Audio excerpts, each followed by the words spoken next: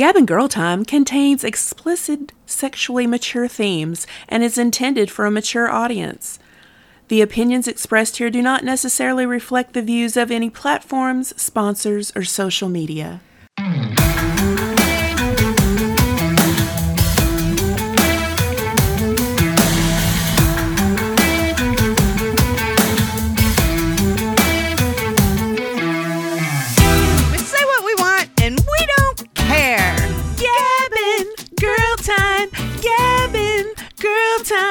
Gabbin' Girl Time. Dun dun dun dun dun dun dun dun dun dun dun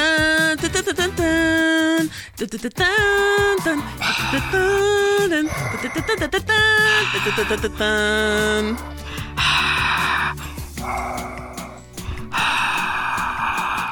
You know you're my favorite character. Of course I am. I love the evil ones because in the end, they're really not evil. They're evil for a reason. Besides, you know I'm your daddy. Daddy Darth. Pew pew. Welcome. Yahoo! How are you? It's like, will you get off your fucking phone? I'm trying. I'm just coordinating the shindig thing. We're very busy people here at Gabbing Girl Time. While she's on her phone, I'd like to say that, hey, right. May the 4th be with you. Yes. And with you. And with you. It is the May. I still don't get it because I don't see it, but is that how she says it? How does she say it? No, it's not her. The Mandalorian says, this is the way. Like all the Mandalorians. Oh, okay. So how does he say it? How does he say it? Just deadpan, this is the way. This is the May. Well, is there no... yeah, because he's got a helmet on. He doesn't take his helmet off. It's like the code of the Mandalorian. Do you think he's ugly under there? He's hot as hell. I know what he looks like. Would you fuck him in the mask? Yes. Okay. Me too. Yeah, that's not even... Preferably in the mask. If if you really want to get to it.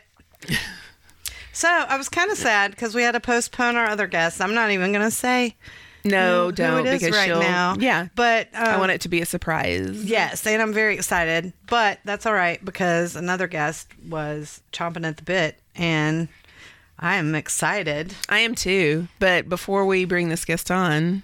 Oh, yeah, we got some stuff. Yeah, we got some stuff to talk about. So okay. I sent you that Joe Rogan, Josh Rogan. Yeah, how many people just checked out right now because we listen to Joe? Hey, here's why I listen to Joe Rogan. He has access to interesting guests. Yes. And he doesn't discriminate. Yes. Yes. So, but yeah, when he says he's a fucking moron, he's absolutely right. We all are. Well, yeah, I mean, I think it's just he's a dude's dude, and that level of misogyny really bothers a lot of people. I don't know. I find it really, really sexy. I laugh at, whatever. That's just kind of... I would do Joe Rogan as well. Yeah, he might be. But maybe during news radio days, when he had hair. I do like Well, I was never a fan of that.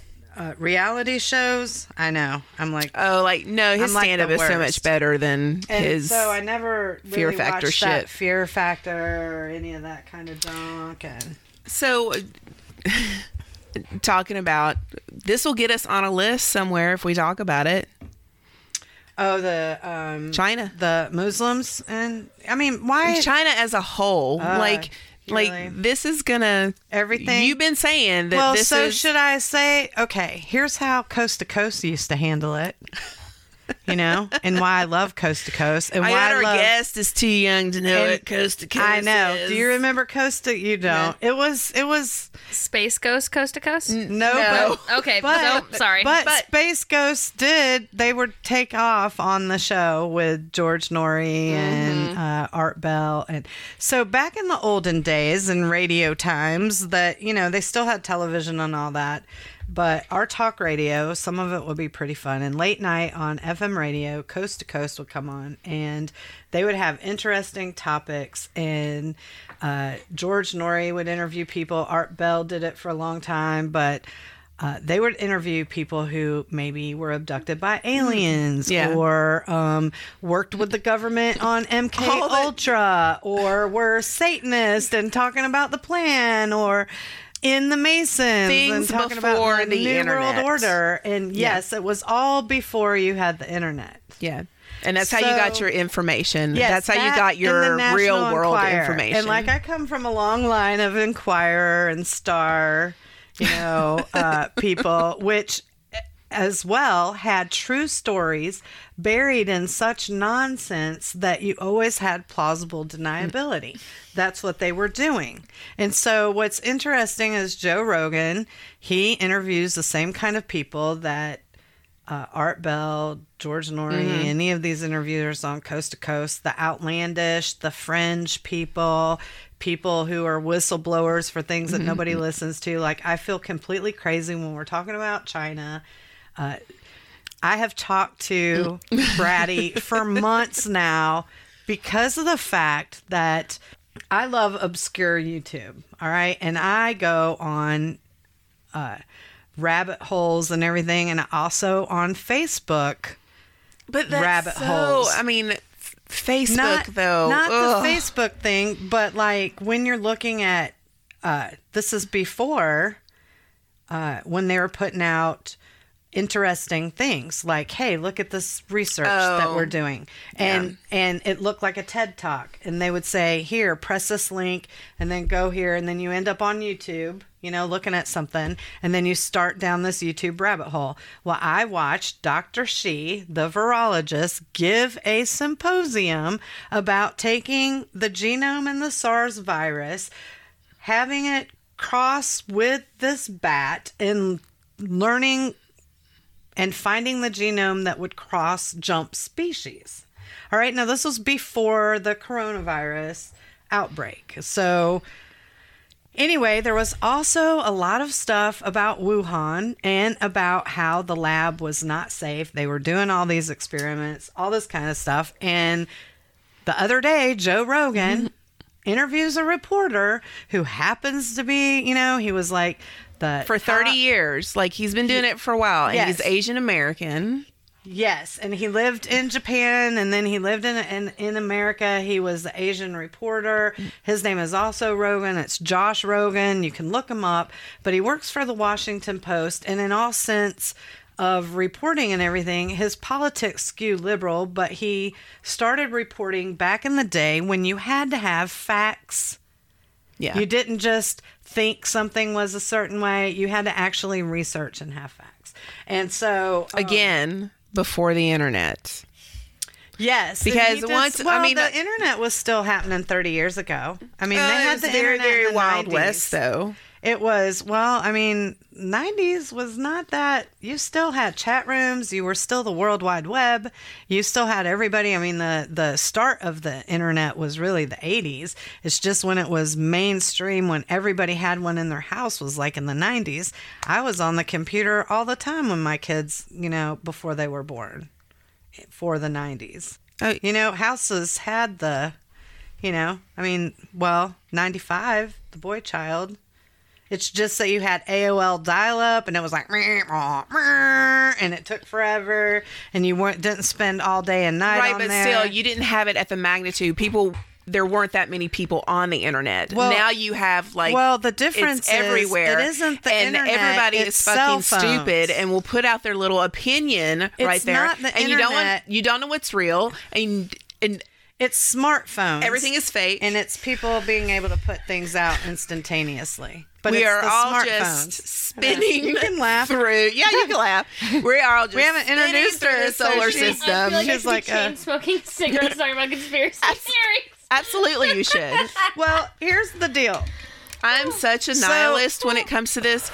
I do believe that China is going to have a lot of influence in the world. I'm not going to say fucked. that we are totally fucked. The tipping point is gone, and nobody wants to realize. But they're happy in their happy bubble. of non-affection. It doesn't affect me, when it will directly affect you. And we have already been indoctrinated by wanting to have our every move recorded, by wanting to be our own reality TV stars. We seem to don't care about the invasion of privacy to trade for the creature comforts, to have these things. China, from the beginning, when they signed NAFTA and we made China our favored country, all this tech explosion, As a youngin', they have had access to. Don't turn to me on this. Don't Yeah, turn to me what? on this. I mean, like, no, I'm just saying I think that way because we're older and we've seen it coming. well, because we're not. Here's the thing: we're in the middle. All right, tomorrow. And you know what? Today was May 4th, because this isn't going to air. Like, we're not doing this live. So tomorrow on May 5th would have been my dad's 99th birthday. Do you not think the man's seen some shit? And he passed away. Actually, it will be his 10-year anniversary of his passing. You know what's going to save us, though? Maybe. Oh, wait, I'm wrong. I'm sorry. It is not his 10-year. It's his 8-year. It's his 8-year. The aliens will save us, hopefully. Well, there are aliens. They're going to release all that. I Yeah. mean, which sounds like conspiracy. However, who knows that maybe the Chinese are actually aliens. And that's why they've been walled off for all these, 1,000 years. How old is the Great Wall of China? How many years is that? But, China's in it for the long China's haul. master plan has always been to take over the world. Always. Yeah. And that sounds crazy. Yeah, but they've And I know succeeded you have a to couple look of it up, times. But they back from Genghis Khan days and all that. Okay. They ruled at least half the world. China has stayed communist. Now, here's the deal. Back in 1997, okay, now here, Britain wasn't all great. If we want to go back and everything, but their imperialist ways, they just planted flags randomly. going on a and tangent. decided that they owned it. But here's the deal. So British took control of Hong Kong and had it for however many years. And I don't know, but it's out there. You can look it up. No, hold on. That's to turn it back over to China. And that's the point. You're right. So British rule had Hong Kong for a while. So Hong Kong got to operate as a free country. All right? So you got to listen. This is very important because it's big about indoctrination and propaganda. So Hong Kong becomes the epicenter of finance. All right? In all these years, they build it up. It is a huge financial empire. Then in 1997, if you look back and you find the Tiananmen Square in Beijing, when the student stood with the tank, when they were starting to protest, you had Christians then, you had other people protesting for the freedom of Hong Kong, for that not to be back People in China today don't know. control. They need to read up on what communist China really was And back what then. it's like now with the technology. So, like a frog They in a figured pot. we would have better worker bees if we treat them better and give them this technology and give them this comfort and make them a slave to us. Well, what they did is Hong Kong was prospering at such a huge rate. Yeah, and when the tech boom happened, and America and anyone who had any manufacturing done, but America especially, and our tech, we literally gave them intellectual rights.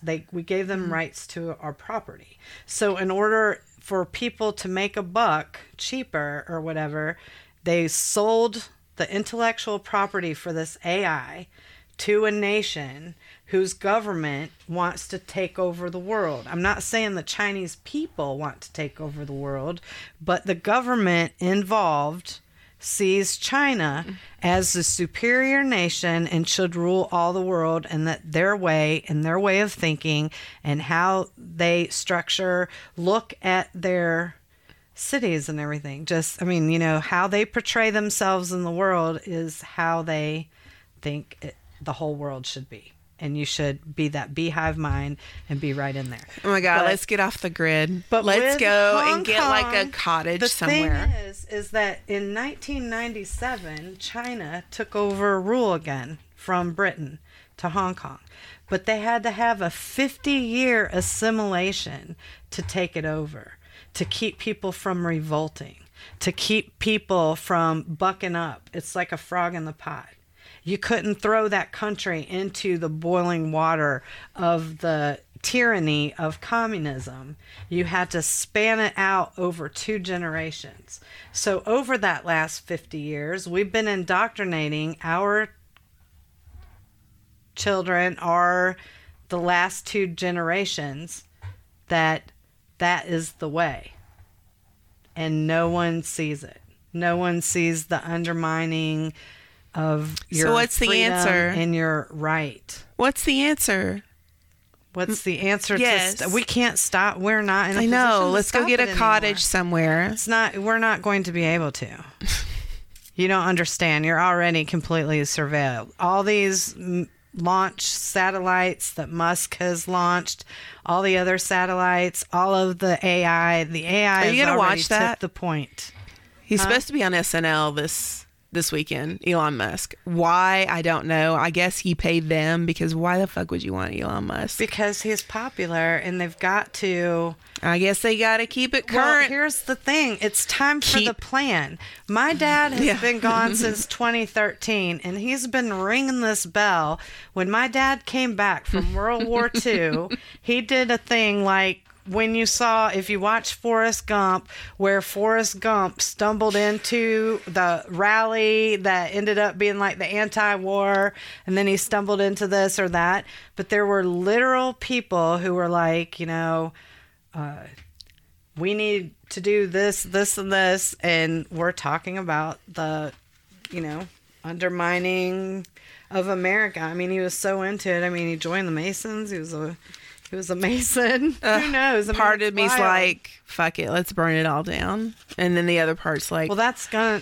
it doesn't matter. I'm we're not even going to going- be here. I'm going there to are be on 2 another things- fucking plane 2 things somewhere. are gonna happen. Either all the religious people were right, like, Oh, it's Armageddon. It's Revelation, Armageddon. Jesus is coming back, and all the old gods are coming to fight for position. So who knows? Or AIs are going to take over the world. This is where we are. But the reality of living under a totalitarian government is very possible. And that's what's wild. It's very real. And for whatever reason, we have decided that this would be the better choice, because we as Americans can't see out of that. Like, we're excited that on Amazon we can order real hair, and yet it's shaved from Muslim slaves in China. We have people that are freaking out because AOC talked about reassignment camps for people that were hardcore Trump supporters or whatever, or hardcore nationalists, or that you need sensitivity training if you disagree with the LGBT community or whatever. I don't know if she actually said that. I'm saying that was the press that you saw, but I didn't research it to see what she had said. So I haven't brought it up, but she is one of the, she's a government leader who is, very much like, Hey, Gail. yeah. This is depressing. Let's bring in our guests. Right? Right? I know. We can cut this, or we can cut that and use it a different time. No, I love it. We're keeping it. Fuck them. Okay. Well, because here's the thing. This is the I'm ready to- tie-in. Let's bring it on around, and we'll make it better. But the reason this kind of shit is so dear to my heart is because I'm a stand-up comic. And because I want the freedom to voice. Do you feel like you're being silenced? Feelings. I don't see. But silenced on your own accord. Like you silence yourself. Correct. Because that's my own problem. Yeah. However, I see both through the microscope, and then I also see through the big lens. And because I am in a profession that has a varied demographic when you go out. Like, our guest is another comic, and so she's literally half my age, and yet knows, is seeing the route. She's been doing it 6 years. That's, a pretty good time. She needs to be out popping off, and she's starting to do more. I would think around this time you're starting to find yourself. And she relocated from here, and I think that it's interesting. I'm excited to talk with her because one thing that I noticed at the open mics, and I knew like, oh yeah, she's definitely done comedy before because she has no problem going first. She also realizes some of the things that mics are for. However, she has, and we're going to talk about things like that too, I hope.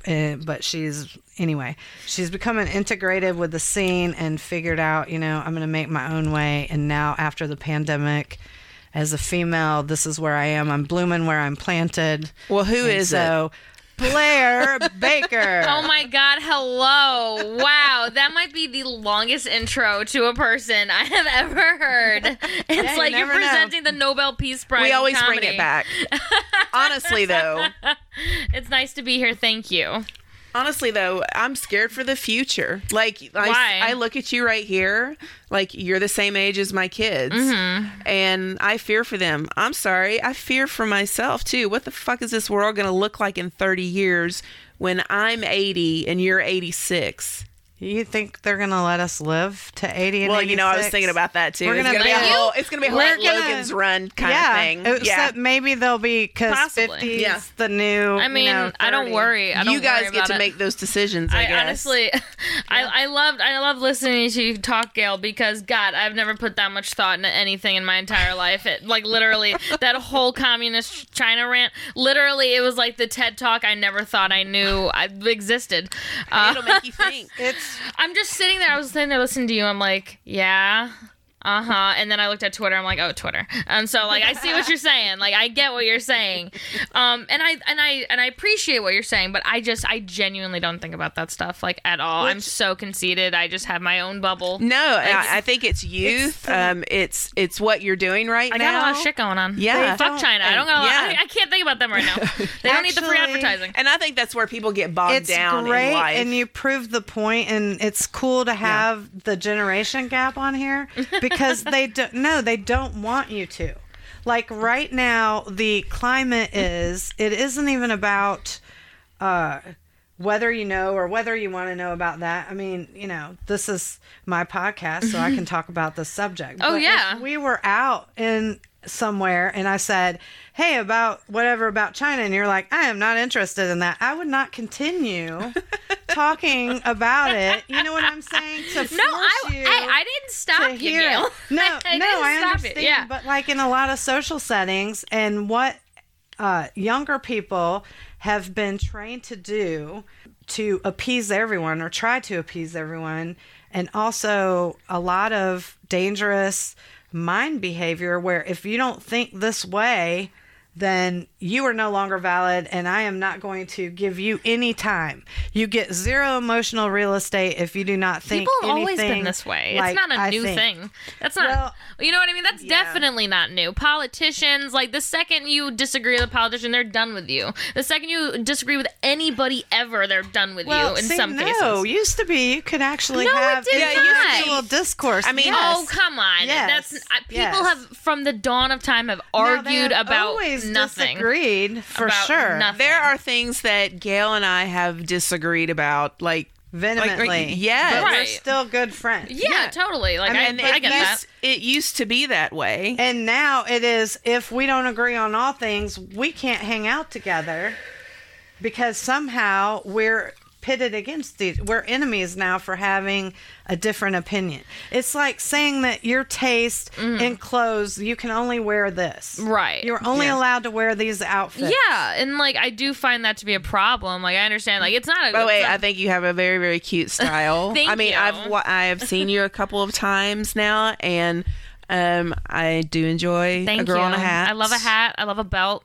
Throw a belt and a hat on it, and it's good to go. I know. I'm getting very 16 Candles from this. I'm Thank getting you. very Molly Ringwald. You know what? There's a saying I go by. I forget who said it. Please, someone, if there's comments on this, please someone comment who remembers this quote. Before you leave, take one accessory off. Before you leave, because you don't want to overdo Coco it. Chanel. Yeah, that's exactly it. Thank Yeah. you. So that's what I live by. But no, when it comes to comedy, Fashion. when it comes to comedy and stuff, it's like I don't mind when people disagree with me, and I'm willing to talk about whatever with people. Like that's fine. A lot of people disagree with what I say. Like a lot of people aren't like super sex positive, or like they say they're sex positive, but they don't really mean they're sex positive. It's like, oh, I'm sex positive, but I don't want to pay for porn. Like I'm sex positive, but I'm still gonna call you a whore for sleeping with like 5 people. Like, you know what I mean? Like, so it's like, oh yeah, you know, like I'm sex positive, but not in any way that means I'm sex positive. That's something that hadn't changed either. Yeah, that's definitely, not changed. But in comedy, it's like I guess I've kind of grown numb to people disagreeing with me or people saying XYZ, because people are always going to be saying XYZ. So it's like, I don't get too bothered when people are talking about me, because if you're not talking about me, then I'm irrelevant. So it's like, keep doing it. That's fine. Even if you don't like me, that's totally fine. I believe in any publicity is good publicity. Okay, so where you from? I'm from upstate New York. That's why what I plot? sound. I'm from Ballston Spa. Oh, okay. Middle of fucking nowhere. I know somebody from Rochester. Oh my God, Rochester. I miss the bagels. God, So did you get to Florida because of your granny? I mean, No. Yeah, take us. I'll take you on the journey. Okay. Yes, Were take you us in on the Boca journey. Raton? It's like it's like a young adult novel. Like it's like one of those like young adult novels that Like gets a turned into a Judy movie. Bloom kind of yeah. novel? So I'm 17. Who's gonna play you? Oh God, who's gonna play? Oh. Drew Carey in a wig. Who's gonna fucking play me? Drew Carey in a goddamn wig. That's fucking who. Okay, He'll tuck. yeah, okay, Yeah, he'll tuck yeah. for it. So when I'm 17, my parents come to me and they're like, "So we want to buy a bed and breakfast," and I'm like, "Cool. When you guys like retire, or like why are we talking about this now?" They're like, "We found one in Florida. It's 16 bedrooms on 4 houses, and we get one of the houses to live in. But we're gonna have to relocate you your senior year of high school." And I'm like, word? And I kind of really didn't have a choice in it. They're like, you can either come with us or stay with your grandmother. And I'm like, she's like, at the time she was like 90 and she's still alive. Like she's still kicking. And she's a mostly great lady minus all the racist stuff. Love you, Ram. She's really great, but I couldn't live with her. So, and I had a boyfriend of 3 years at the time. So I had to relocate to Florida my senior year. Thankfully I had no friends, so it wasn't too bad. It wasn't too bad because I didn't have any friends.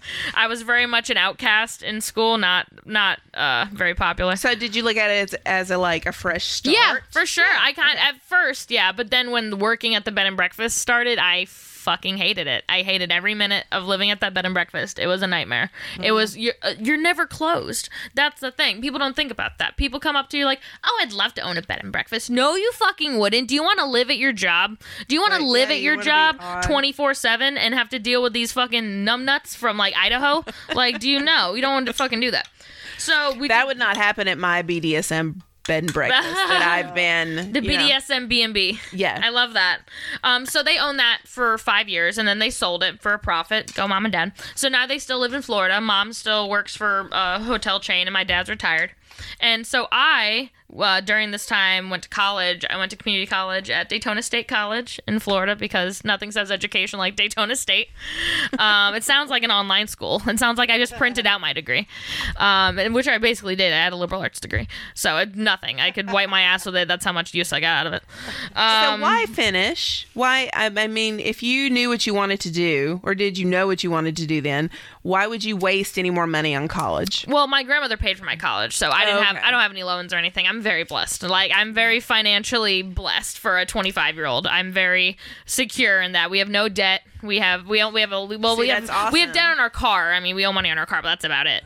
But yeah, so when I was in college, I found stand-up. I started doing stand-up when I was 19. I had a fake ID in Daytona Beach, and I started doing stand-up because of a friend told me of it, about a show going on at this bar. Shout out to Tiernanog, best fucking dive bar in the universe. Nice. Love that fucking place. Beer only, Is deer it still heads on the around? wall. Oh, it's still around. Oh, it's around. It's the best.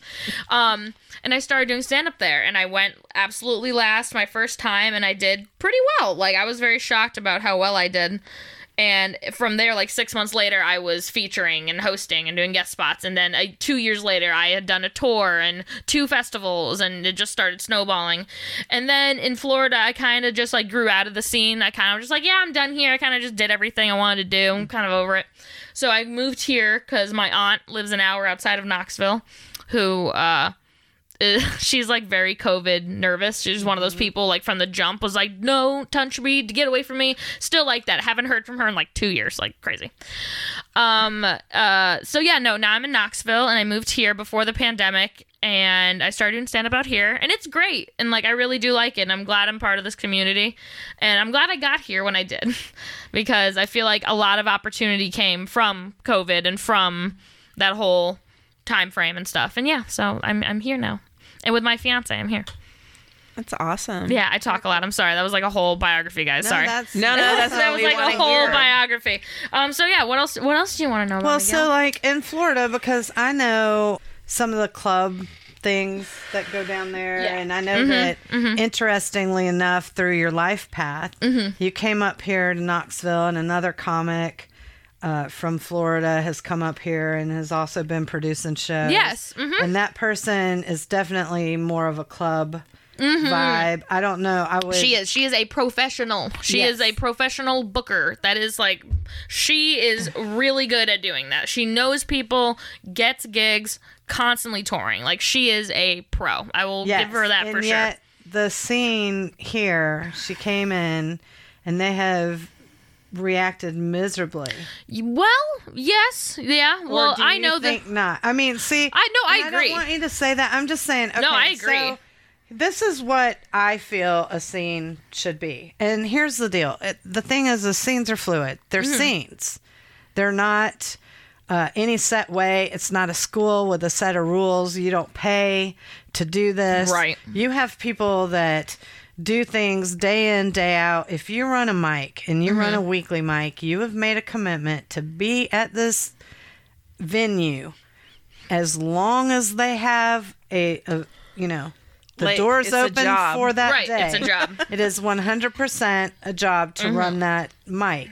Correct. And it can get tiring. You can burn out. You can You do can be whatever. annoyed. Yes. Yeah. Okay. And so now a venue to run an open mic has to really enjoy comedy. Yes. Because an open mic is a painful experience sometimes. Oh my God, Sometimes Oh my God. it's magic. Sometimes you see lightning in a bottle. right. You see things happen that is just insane. And if you have a cool scene, there was a time that Knoxville scene, even though the comedy club was still here, but the independent Which brand scene, of comedy club did you have, by the way? I don't know what one it was. it was Side what? Splitters. Okay, yeah, I know Side Splitters. I haven't performed with them, but I know of them. Like Okay. the I miss they Sassy still have Ann's. Yeah, Sassy Never heard of that Ann's one. was a Well, bar. Okay, again. before it closed Before my you got- time. Before you got here, Yeah, yeah. and it I was, want you to oh. say it like a very It was old. it was an old Victorian home, Yes. and Oh, it was really? very, very rustic. Did the ghosts come? Did the ghosts attend the comedy show? I don't know. I I'm remember. sure they were around. I remember when my husband tried to take his shirt off because he got too drunk on his birthday. You at better work. Sassy Ann's. He starts doing this, and I'm like, oh, No.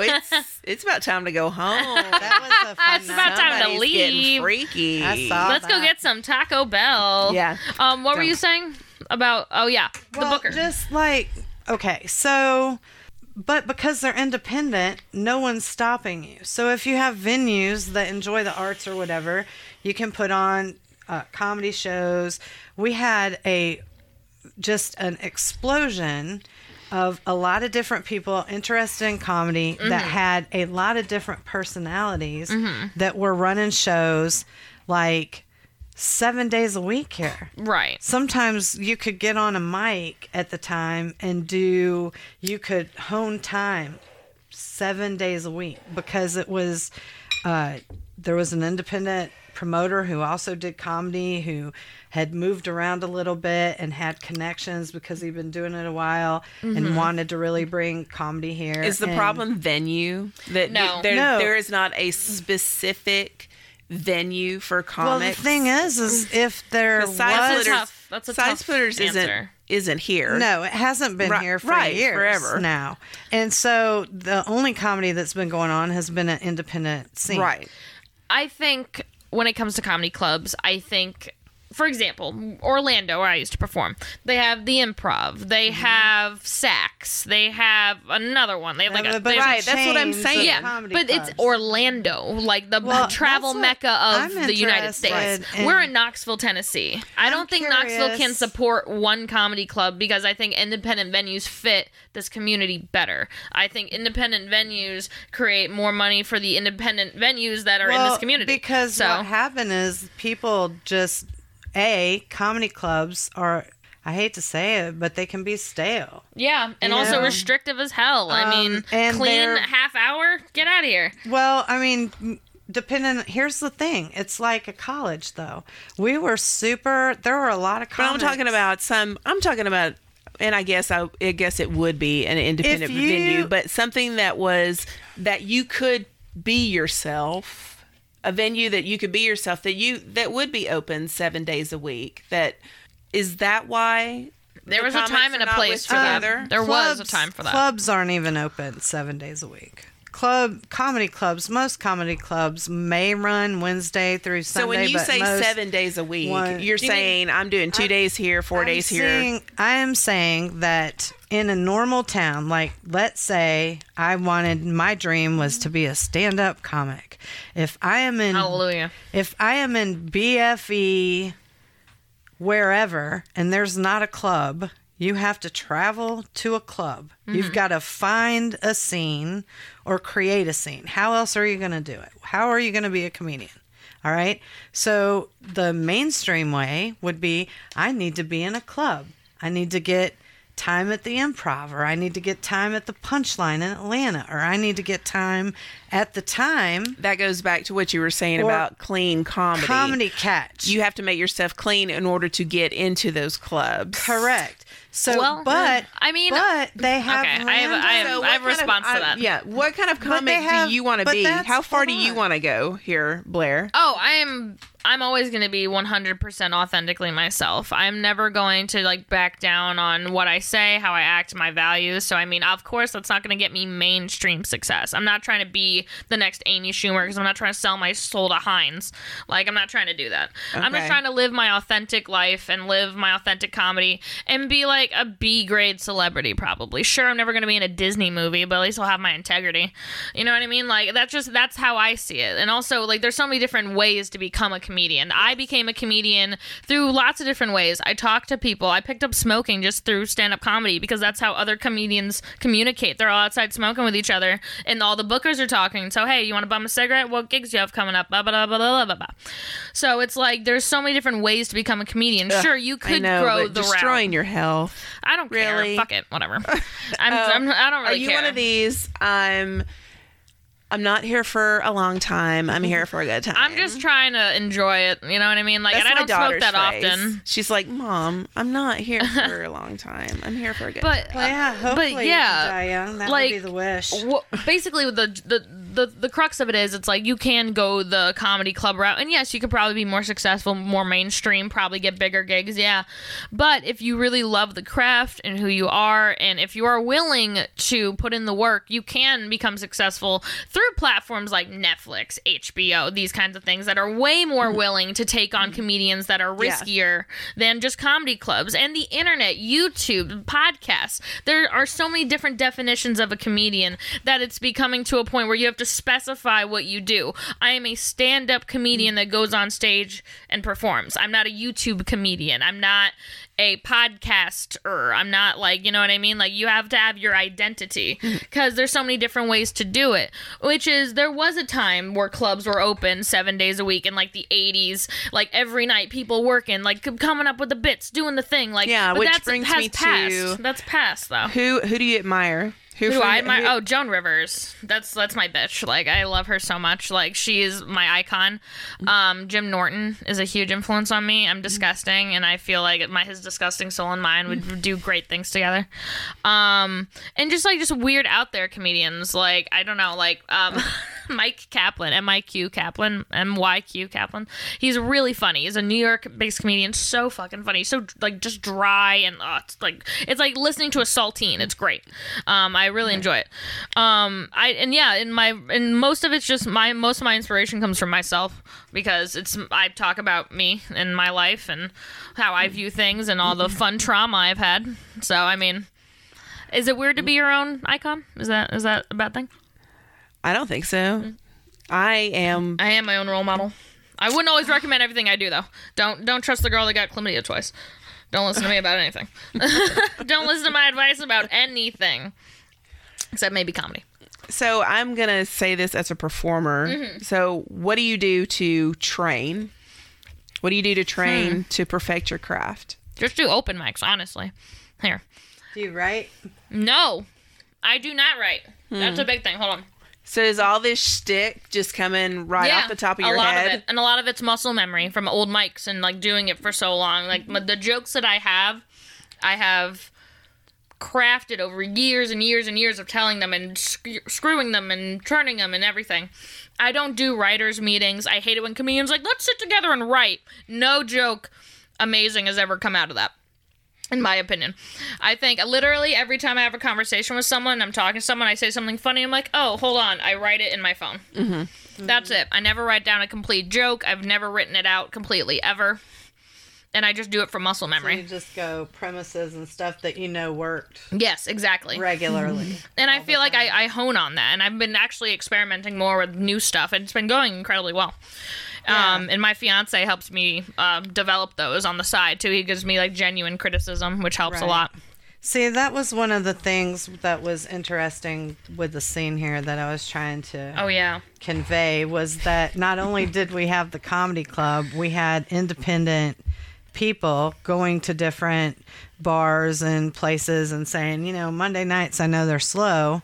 Yeah. Let us do an open night. Yeah. And so some venues didn't make it no matter what they were doing. Right. People just weren't going there. And however, this person promoting stuff, we had a lot of cool up and coming comics. Mm-hmm. Like Kyle Kinane was here. Mm-hmm. There's don't you think that Knoxville's so small? Was here. It's just a pit stop. Well, it is. And what's wild is because of where it's located, though, a lot of people on the club circuit, their contracts won't allow them to perform within 90 minutes of clubs. Really? Yes. See, there's a certain contract that they have you do with them. It's a family, almost like a comedy mafia. They won't call it that. And so when you're trying to do time and impress them, the problem is you get one mic a week. Some comedy clubs only have one mic a month that are in that structure. Whereas independent, you can just go sign up and do time on a stage. And stage time is what makes a better comedy. Well, I actually have a story for you regarding that. So you know how you said like clubs are like a really good way to like start doing your thing and all that stuff. I'm not gonna name the specific club. I went to this club numerous times. I was a guest there multiple times. Like it was always really great. And this one I was like a really young stand-up. I was like 21. Like I was like maybe 20 even. I was maybe about to turn 21. And so I was still really young and I was like, oh man, like I'm ready to do anything. I can do anything. I signed up for a show I was not ready for. I did not understand the concept of the show. I thought it was going to be one way when it was something completely different. And I was very much like humiliated during this show. Like I left stage in tears, humiliated, like thinking my career was over, humiliated. Like it was embarrassing and awful. And like I'm sitting in the bathroom at the back of this place and I'm like, oh my fucking God, like this is it. Like I'm done. Like this is over. And I recovered and it all kind of blew over and everything. And this was now like 5 years ago. And it hasn't hindered me at all. Like now looking back, it's a very much a learning experience to like really talk to your booker about what exactly the show is going to be. Yes. Who is on this show? I would imagine what is the thing? Any humiliation on stage is very humbling. Oh my God, it was very cringe. If I literally would go, if me now would go back to that girl, just just go home. Don't even bother. Like, nothing you can do on that stage is gonna be good. So go home. Like, I can totally admit that. I was definitely out of my league that night. Like, I was very much thrown to the wolves, let's say. But that's something to, like, put in your book. Yeah, and I definitely, and I'm not, like, the person that I had booked it, we have worked it out since then, and I had talked to this person, and I was just like, how could you do this to me? I'm like, you set me up to just be humiliated. Like, you set it up to be that way. And it was just I'm so glad. I'm pretty sure it's not recorded anywhere. Thank God. Did that person actually do that? I mean, or was it just they just assumed you knew? No, I think the show was from the beginning was kind of like things were going wrong. Like, things weren't like matching up, and it was just a weird type of crowd. Like, it just was not great for me. And it was really just like one of those things where you're like, okay, I'm going to go with the flow. Where was the miscommunication? The miscommunication on what type of show it was. Because, there's roasts, there's roast battles, there's comedians that just go up one at a time. Like, I did not understand the format of what it was going down. Okay. And I was very much you were shell-shocked. blindsided and you had not prepared. And this was a big venue for me. I was wanting to impress them. Like, I really respected this venue a lot, and I still do. And like, it was just one of those moments I'm like, you make a lot of mistakes. Oh, like so that, many mistakes. And then my God. I mean, that's what I'm saying. You're in kind of like you're about to go sophomore year into junior. Yeah. Yeah, it's like comedy high school. You've gotten all the It feels like comedy high school, Gail. It feels like comedy high school. You've gotten all that bullshit of the newness and stuff behind.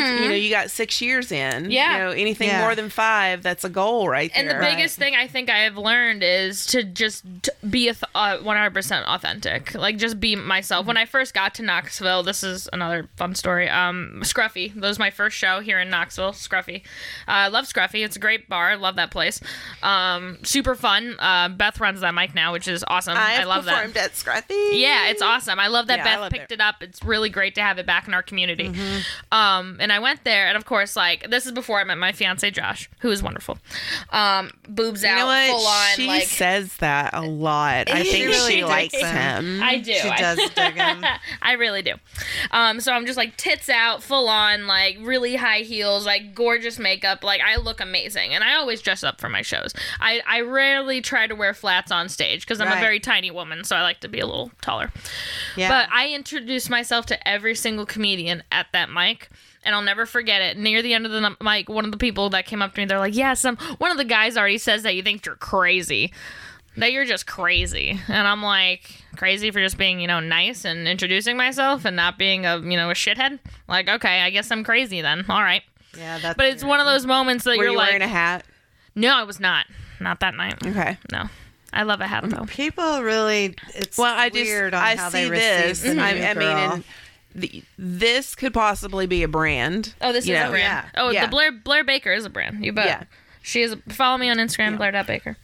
But no, and I love Knoxville. I'm so glad I came out here because I when I came out here, I had a goal and a plan. I was like, okay, I'm going to establish myself in this comedy scene and then talk to local businesses and bring my expertise in to book mics and do all that. And then COVID hit, and I was like, cool, gonna pause on that for like 8 months until things get better again.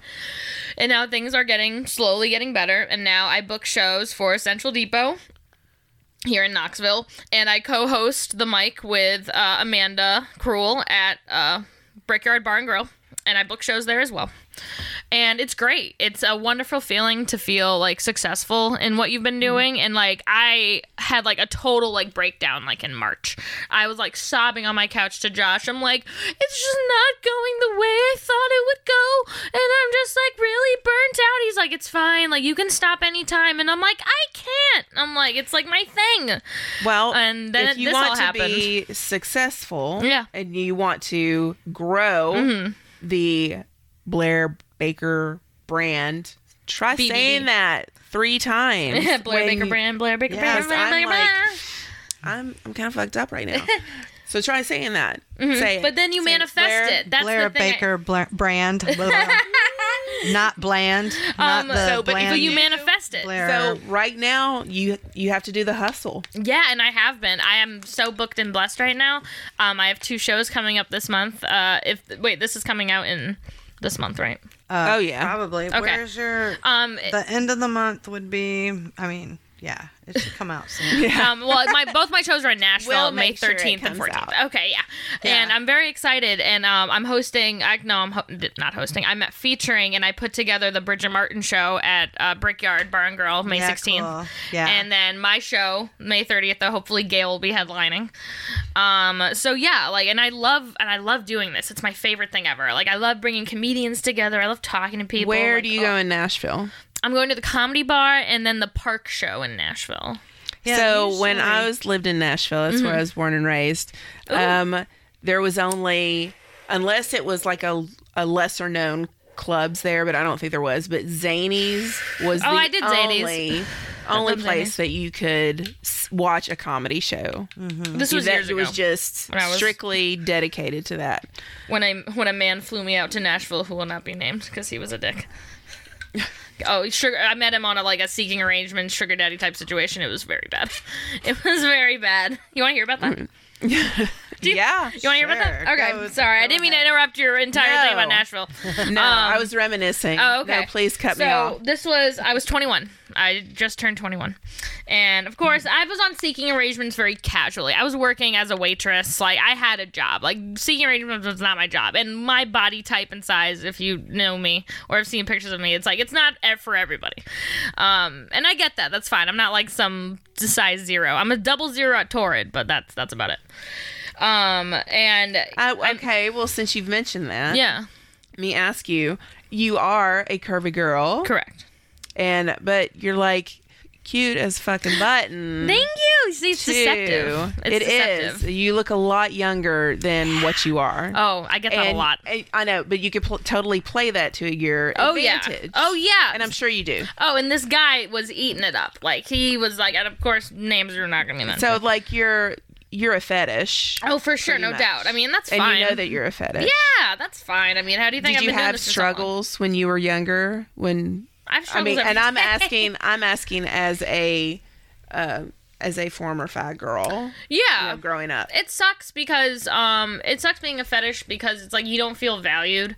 You feel it's a double-edged sword. You feel good because this person thinks I'm attractive and oh my god, but they think I'm attractive because I'm fat. And that's not enough. And I'm all about different body types, but I don't want to be celebrated for being obese. That's not what I'm trying to be celebrated for. My body is the least interesting thing about me. That's how I like to think about it. It's the least interesting part about me. People want to focus on it, that's fine, but I don't think it's that important. And so when it comes down to that stuff, but I also do use it to my advantage. I mean, I definitely have capitalized on it for sure, but also I'm willing to do most things to make my money and survive and live. So yeah, I'm willing to sell my soul a little bit, not to Disney, but to maybe some guy on the internet. Yeah. So the guy I met, he was he worked in the university circuit, let's say that. He worked at a university, and he flew me out there and promised me, we're going to a Kendrick Lamar concert. Oh my god, we're doing this stuff. And I met him, and he looked like his pictures and everything. Everything was cool. And then we got to his house, and his house was nice and everything, but he got super aggressive, just very I don't know if he had eaten his Raisin Bran that morning or something, but he was angry. He was in a mood. And so we were watching Game of Thrones, and I just have said something, and he slammed his plate on the table, and I'm okay, I'm out. Wait. Back up just a minute. How old was he? Oh god, it's probably late 40s probably. Okay. Yeah. Please take me through that thought process journey of this is somebody that you met over the internet. Yeah, for sure. Okay. Yeah. Please tell me the thought process of what goes, okay, what are the chances that I don't get killed on this trip? I Googled him. Okay. I Googled him beforehand, and I knew exactly who I was supposedly dealing with. I mean, he had sent me pictures that, weren't on Google. So it's I'm okay, and I could, cross-check them between pictures that are on Google. And, he had a prominent job, so I kind of figured that he didn't want to fuck that up. So, aka, he's probably not going to fuck me up because his job is very important. So, and again, don't take advice from me. Again, not trying to advocate my behavior as totally fine. We've all made those little mistakes. Yeah. Like that. And so I go, like I was in and I told all my friends where I was going to be. I had a group chat full of friends like that were sex workers, and like my closest friends are all like in one group chat. And so I'm like, I'm at this address. Here's his picture. If anything fucking happens, this is who it is. So when he started to do that, I literally went to the bedroom where my suitcase was. I grabbed my suitcase, and he's like begging me not to leave. He's like, don't go, please don't go. I'm really sorry. I'm like, nope, I'm out of here. You can Venmo me money for my Airbnb. Bye. And so I'm walking down, almost downtown Nashville, bag in hand, looking like a chic homeless, walking down the street like on Airbnb. I've never used it before in my life. And the first person I meet is a lawyer. And he's renting one of his rooms out. I'm like, dude, I have this story for you. I'm like, I need this room ASAP. And I told him everything. He's like, oh, let me come pick you up. I'm like, yeah. So he picks me up and everything, and the place was great. And the guy that flew me down, like, obviously I already had the return ticket. I already had that, so he couldn't cancel it. Like, and of course he wouldn't. And he paid my Airbnb. And it was just so wild. But I had a great time because I did like 4 comedy clubs while I was there. I like drank a ton in downtown. I was at a bar in downtown, and some band was performing. And literally, during the intermission, the band comes up to me like, "Hey, we heard you do stand up. Do you want to perform during our intermission?" And I'm like, "Fuck yeah!" I'm like 3 shots deep. I'm like, "Fuck yeah, let's do some stand up." And it was really fun. And yeah, I don't regret it at all. Yeah, that's the funnest. Yeah, I'm sorry. Was that more sad than funny? Was that more like sad than funny for you? No. Your horrified looks on your faces said otherwise. No, we're just having flashbacks. Exactly. Oh my god, like PTSD flashbacks. All the stupid shit. Yeah. All the guys that we met online that were like we met in real life that had no damn idea that I just been killers in real life. That I just no look way at. to vet them. Yeah. That's why I had my husband. I had his background check. Yeah. I was like, I'm not doing this again. Really? I've never done that with Josh. No. It sounds like we moved really in after like 6 weeks, though. I mean, we're crazy. We're nuts. We moved in after 6 weeks of dating. We're fucking crazy. How long have y'all been together now? A year and a month, and we're already engaged. Cool. No red flags here, folks. No, 0. It's just he's the shit. He's so cool. I mean, and so handsome. I mean, my God. Tell me about your home life. My home life, like your childhood and your home. So you did live with Where's your parents. Where's the scotch? Where's the bourbon?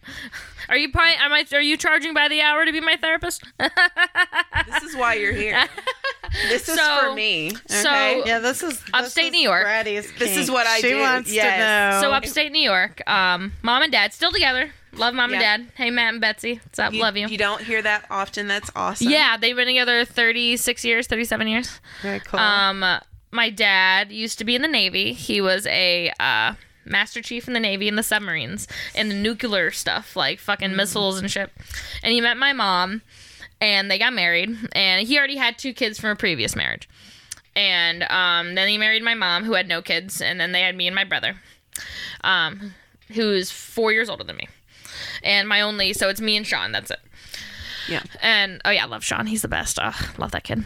So yeah, it was good. I mean, I'm not going to say I struggled financially by any means, because mom and dad made great money. I mean, mom was a general manager for a hotel chain, and dad works for, do you guys know the company Sodexo? Do you guys know what that is? Sodexo?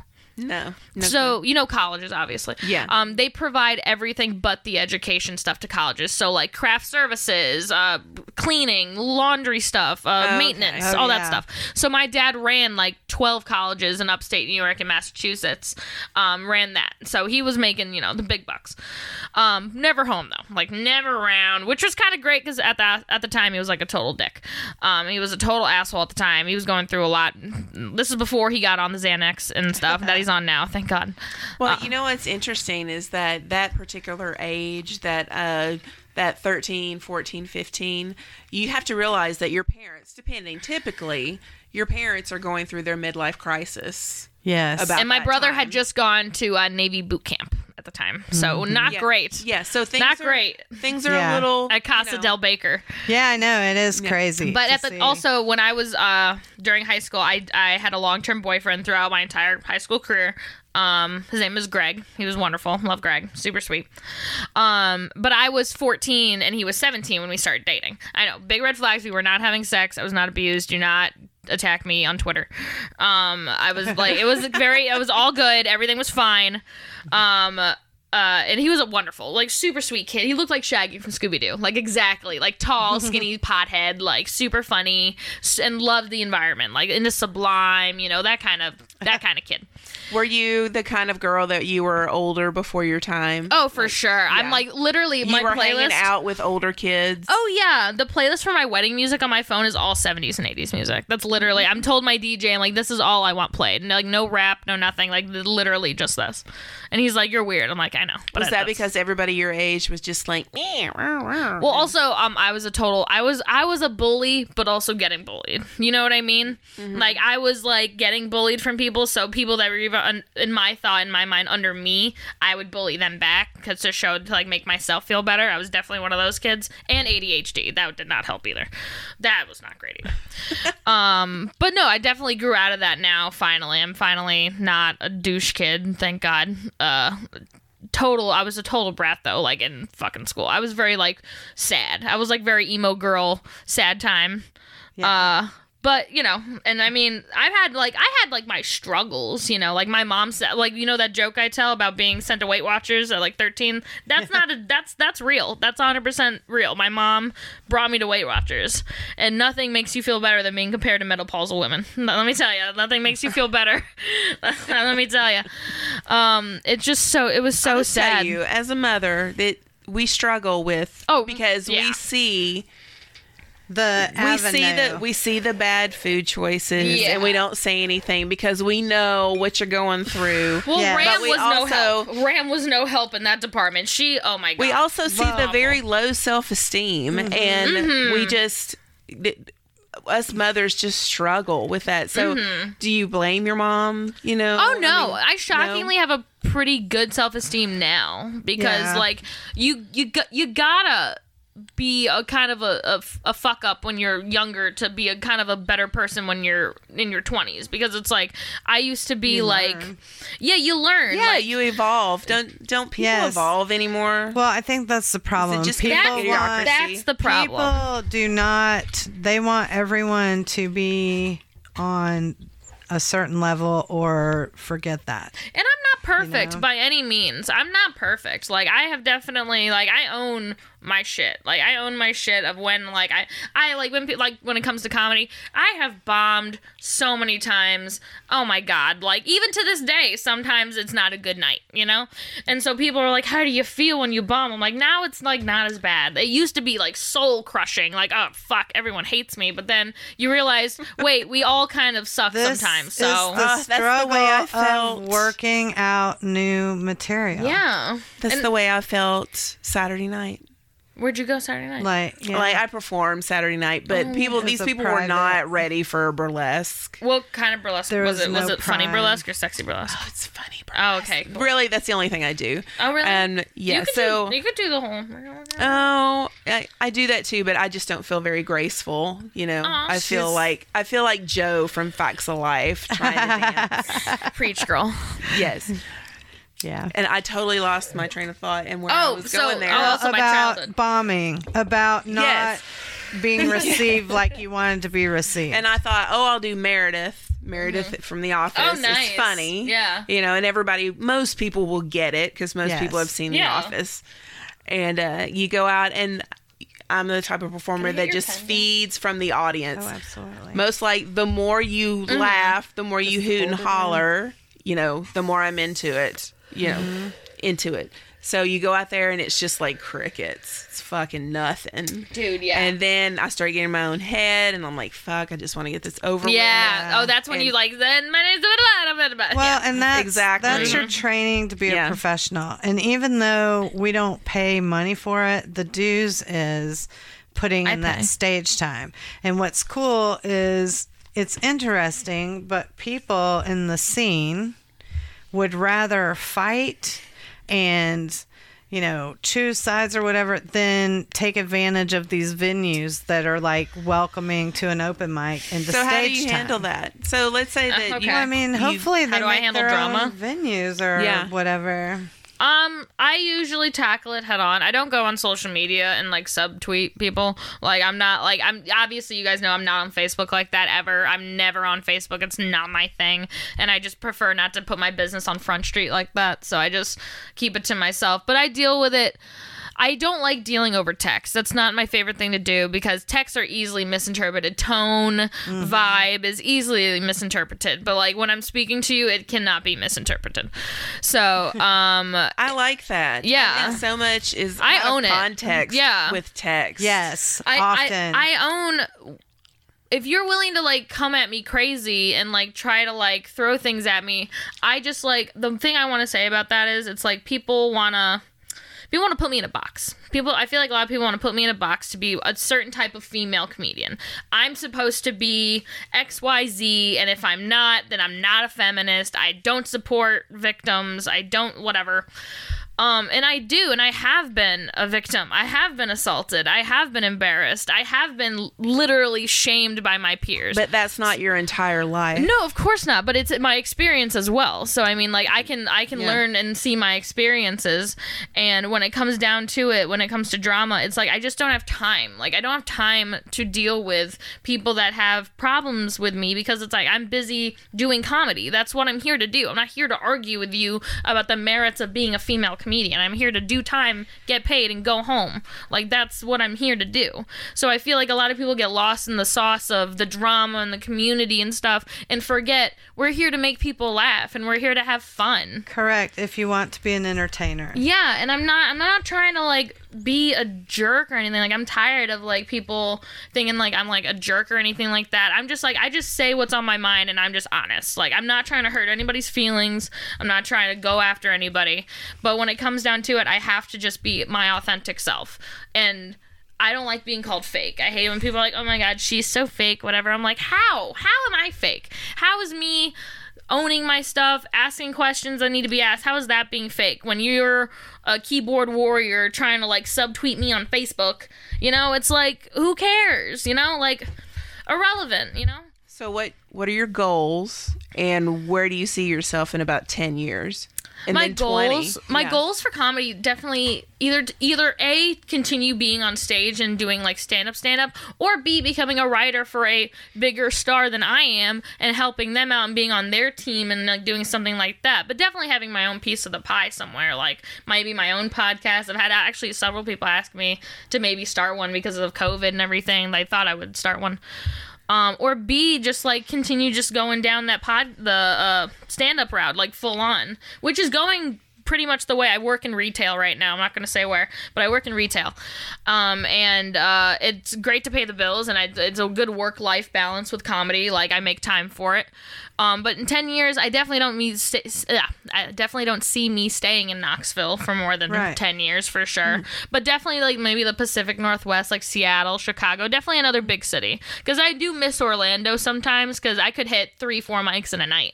And the best thing about Orlando, there's always a crowd. Even if it's like not great, there's always a crowd because it's so busy there all the time. Right. And which is great for comedy. And we have a great scene in Orlando. We've had major comics come out of there. Sean Finnerty, Max Fine. Sean and Max both have been here. Yes, and they're wonderful. And shout out to them. Love them. Actually, when I start touring, one of the things I'm doing just because is I'm selling everybody's merch that I've bought that's come through here. So I have all of these people that were up and coming who are now, you know, big in different scenes, and I have all their merch. And then I have locals merch. Like I have Jake Hendricks' album. I have Hunter Roberts' album. I have JC Ratliff's album. Oh yeah, Hunter Roberts and I met at a comedy festival, I believe. And that's how that's why when I moved here, I was like, hey, I live here now. And did them down in Florida and was always in. I mean, there's a lot of really good comics, and the scene definitely good. Evolve. Yeah, and I still talk to some of them. Like, I try to keep in touch, you know, but, you know, you grow out of things, you know, you move on. If you have a mic that's friendly to comics and has an audience that wants to see comedy, that's great. Do you watch, do you watch a lot of comics? Like, are you versed in like timing? There's an art to stand I think my timing is pretty impeccable. I think I have pretty great timing. I think I have my timing down for my jokes personally. And I actually don't watch a lot of stand-up in my own time because, again, I book a lot of stuff. I have to watch a lot of it during the week. So I love, like, Real Housewives. I love, like, my white women and all my minority women fighting on television with wine and arguing about the nuances of culture. It's, like, really wonderful. I love that. I also love true crime stuff. I love, like, murder documentaries. And we're watching, Josh and I were rewatching The Sopranos right now. My husband just got done. So good. Yeah. So good. So, yeah, I don't watch a lot of stand-up because it's like I used to. Before I got into stand-up comedy, I used to fall asleep listening to, like, stand-up albums. But ever since I've been doing it, people are like, oh, you should watch this. And I'm like, nah. I think what happens is when you're writing, by not watching other I don't want to be too people that influenced. you've seen out are correct. That Yeah. I can't. You don't want to become influenced. God forbid by I them. see another big comedian do a joke that I have similar and I can't do that joke anymore. Oh, heartbreak. Jeez. That's the worst feeling. You know? So, I mean, And, like- depending on, I don't know. Just, I love comedy out here in Knoxville. Well, there's always going to be that. You know, the universe Correct. is so large. You're always Well, going to have people think of you the have same a thing. Venn diagram of things that are funny. Yeah. So there are Yeah. so many jokes that are funny. You know what I was telling someone the other day? I was explaining because in this new age of being a comedian, it's not the same. Obviously, back in like the 80s, 90s, you could get away with a lot more. No uproar or anything, because I feel back in the day there was more of a line between what is stand-up comedy and what is like normal everyday life. You know what I mean? Like, it's our job to like say kind of these raunchy, offensive things because you can't say it because you work at Lowe's because you'll get fired. Yeah. But it's my job to say those things so you can laugh at them and enjoy it, you know? Well, back in the olden days, you only had that avenue to pursue Exactly. comedy That's in. exactly what I'm saying. So the lines you only have been had blurred. the club avenue, and very rarely did you have a, now, like you said, all the different types of comedy Mm-hmm. that are out there now. Now you have TikTok comics. You Mm-hmm. Yeah. have that, remember, as that Southern Mama person. Yes. They blew up, but yet because they were internet, they had no idea how to handle themselves on stage. That's a big thing, yeah. How to have a beginning, middle, and end to what they were doing.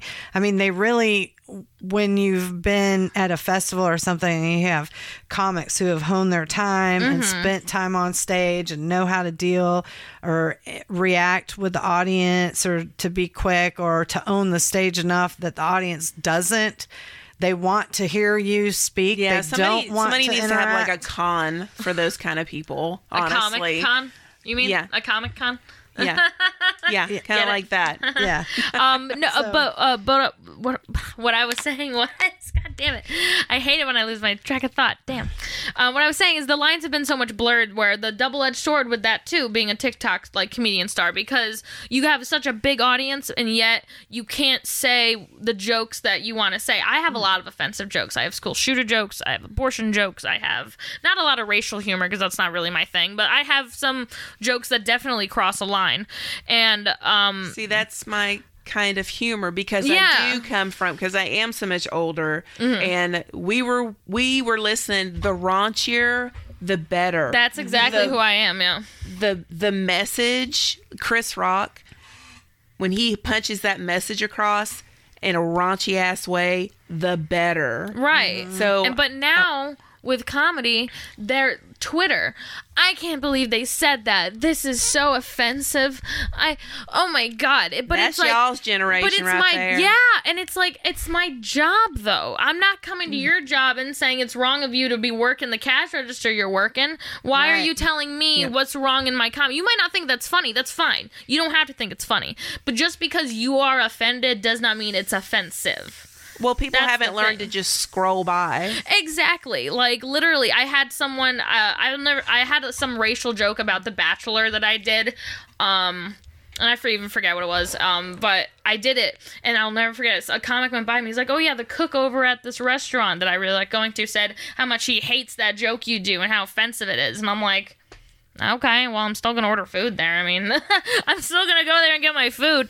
But it's like I don't really understand. It's like, why is it so bad that like comedians can't say what they want to say. I don't think any jokes like that come from a place of hate. I don't like when people are like, oh my God, they're being so hateful. And I'm like, they're comedians. If you're on stage with a microphone being introduced as a comedian, it's not like you're running a hate rally. It's not like that's what you're trying to do. Have you watched Hysterical yet on Hulu? No, I've seen the commercials for it. It looks really good. Yeah, I would definitely, at your age, as a budding young comic, to definitely watch that. It is interesting because it does suck being a female comic. Because when somebody said that she was crazy, just just for being friendly and normal, and introducing myself, because it's weird. Imagine if I never introduced myself to you, Gail. How am I ever supposed to know you? Right, exactly. And that's what a lot of comics don't get out here, is like networking is still very much real. You can do it over Facebook and Twitter, but you're gonna have to meet them face to face at some point. You can't be a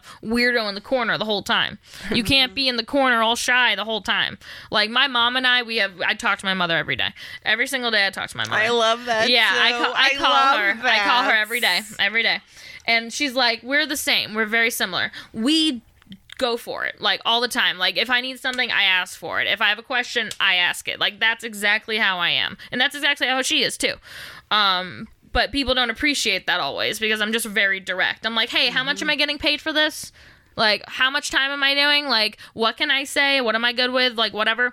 But, like, people are like, oh, my God, she's too much. And I'm like, okay. Isn't that just being professional?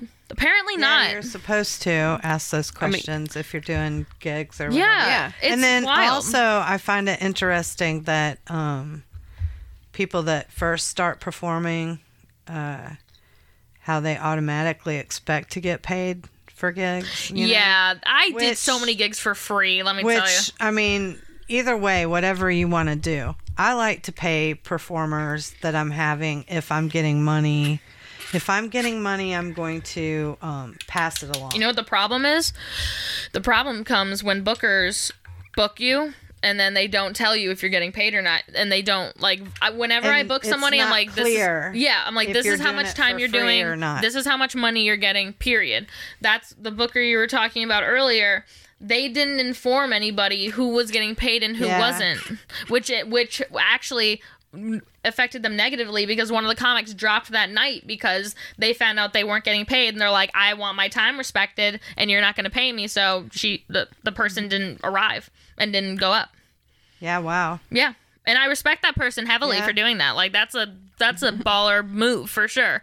And it's a statement. And this person, it's like, they need to learn that, because it's like, be honest. I was out of town when that show happened, and there are things that I was on the first one. It was very bad. I did not do well. The crowd did not like me very much. I did one. It was in Maryville, though. Ugh. Yeah, I did one in Maryville. I mean, Maryville's hard. Yeah, look at me. I'm like the opposite of Maryville. Look at me. Come on.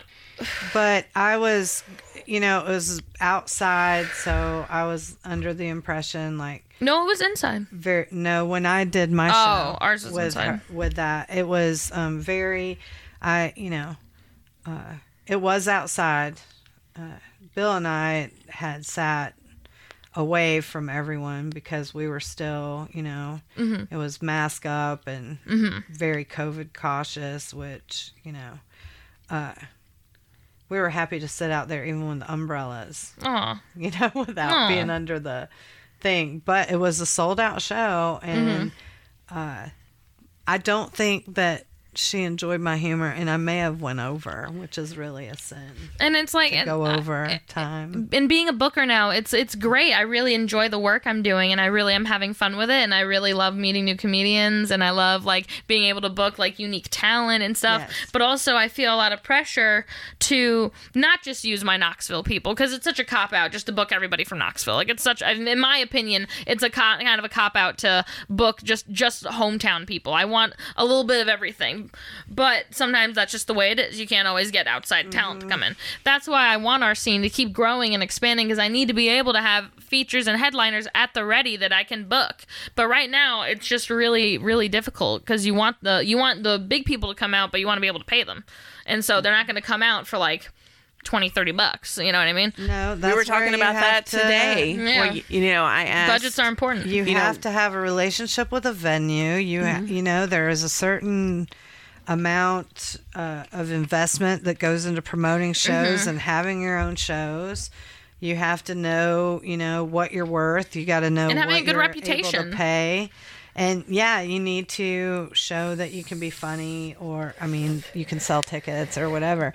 And sometimes you overreach and you experiment, or you may even have people who are slow to promote, who might have had another person booked at another show that has more of a following, or it's harder to support two shows down the street from each other. Oh yeah, like it's hard. For some or whatever. So sometimes timing, sometimes you have great shows, sometimes you don't have not so great shows. For sure. The thing is if you promise somebody a certain amount, you make sure that you pay them regardless. Yes.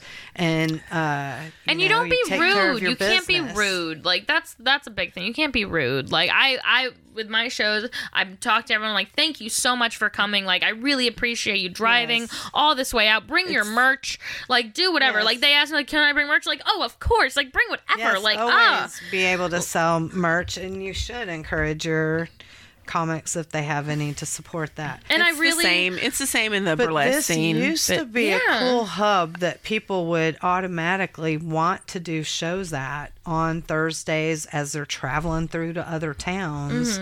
And it was a place independently where you saw a lot of magic happen, and people came in and performed on off nights, and it could be that way again. we have that magic. Oh, with Sunday nights at people Brickyard. coming. Ugh, Yeah, they're magical. It's gone back to that, but Yeah. it wasn't for a while. For a while, there was such dissension or whatever. And the thing is I'm at the point, I'll do open mics to see who's doing what.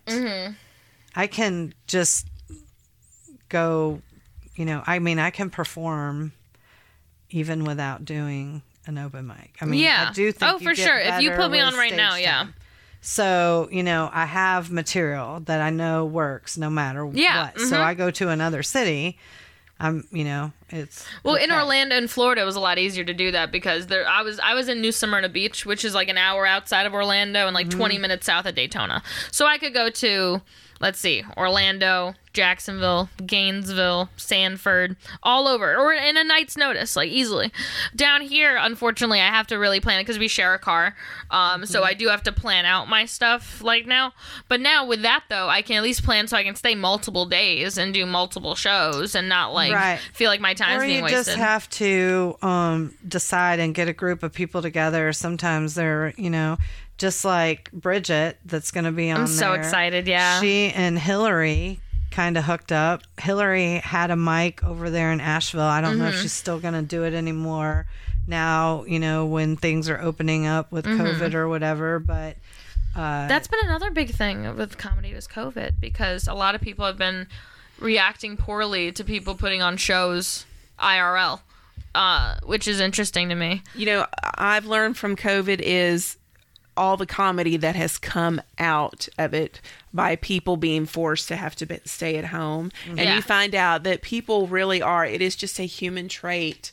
Some people are just really, really funny. Yeah. And I think that they need to be showcased in some way. yes, I think that you got there's still a lot of, there's always going to be drama because you're going to always have, here's the thing, you're always going to have somebody else's good ideas being upgraded. Somebody else's way that worked Sure. being changed and doing something different. What I love about the fact that in America right now, hopefully, we're as free as we're going to be. So you might as well take advantage of that. And whether I ever liked you as a human or didn't like you as a human or whatever, I respect your hustle. I respect that you said, hey, I'm coming from Florida. I love comedy. I'm going to figure out what I can do in the scene. What's going on? This is what I want to do. I embedded myself on purpose. And I think that's something called the pursuit of happiness. Correct. And so who is anyone else? And the thing is that there isn't a magic formula except, again, the magic words today, consistency. You And I think know? you're always going to have those people that they're very, very much in their comfort zone. Oh, for and they're going sure. to be. They're never gonna leave. They're never going to leave this place. Knoxville comedy. We need that, though. That's it. We for need them. that, though. Absolutely. Yeah. But those And people, if that's your yes, comfort if you're zone, the open micer and you're the big, fish in the little pond and that's what you want to do, that's cool. If you want to get out and do things, see, I wanted to pursue I wanted to learn everything I could on both business aspect, what it takes, festivals, things like that, to writing comedy, to literally honing the skills and making it a profession. But I have kids to raise and single parent things and responsibility and bills and whatever. And I didn't take the avenue when I was younger, and I had the opportunity and I didn't. That's my fault for believing. Oh my God, don't feel that for bad, Jesus. believing someone else's not that lie great. about me. But this comedy is something that has literally always been in me. I've always been funny, literally. And so, yes, Yeah, I know. I totally well, get it, yeah. comics get that. Yeah. And so you're going to do it regardless if people like you, don't like you, who cares, whatever. I think that it annoys me as the mom type and being older and having lived the life, and I get it, everybody has to live their path, is that when as women we want to nice nasty each other and Oh, drag Jesus, each other yeah. down. It and hurts not- being called names, even at and 25. and to not be By your peers. I mean, like, it sucks because it really, like, when you advocate for mental health and mental health awareness and not wanting to, like, hurt people and stuff, and then, like, just, like, on the flip of a dime to go to calling someone mentally ill, calling someone they must be going through such a hard time to be doing this to somebody else, and, like, it just, like, it feels like you're living like on like on a tightrope, you know what I mean? Like one fell swoop, you're over it, like, and it's scary because it's like you want to make friends with all these people and stuff, but at the same time though, it's like your views just I can't be a yes man as a friend. If you're looking for a yes man as a friend, don't ask me, because I can't just go along with someone's stupid opinion or someone's stupid argument or whatever, or if I don't believe what you're saying.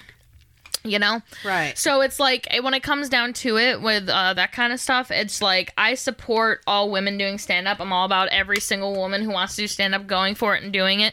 We don't all have to be the same. The point of feminism is for us to have a choice. If you want to be a stay-at-home mom as your choice, that's your choice. If you want to be a plastic Barbie doll bimbo, that is your choice.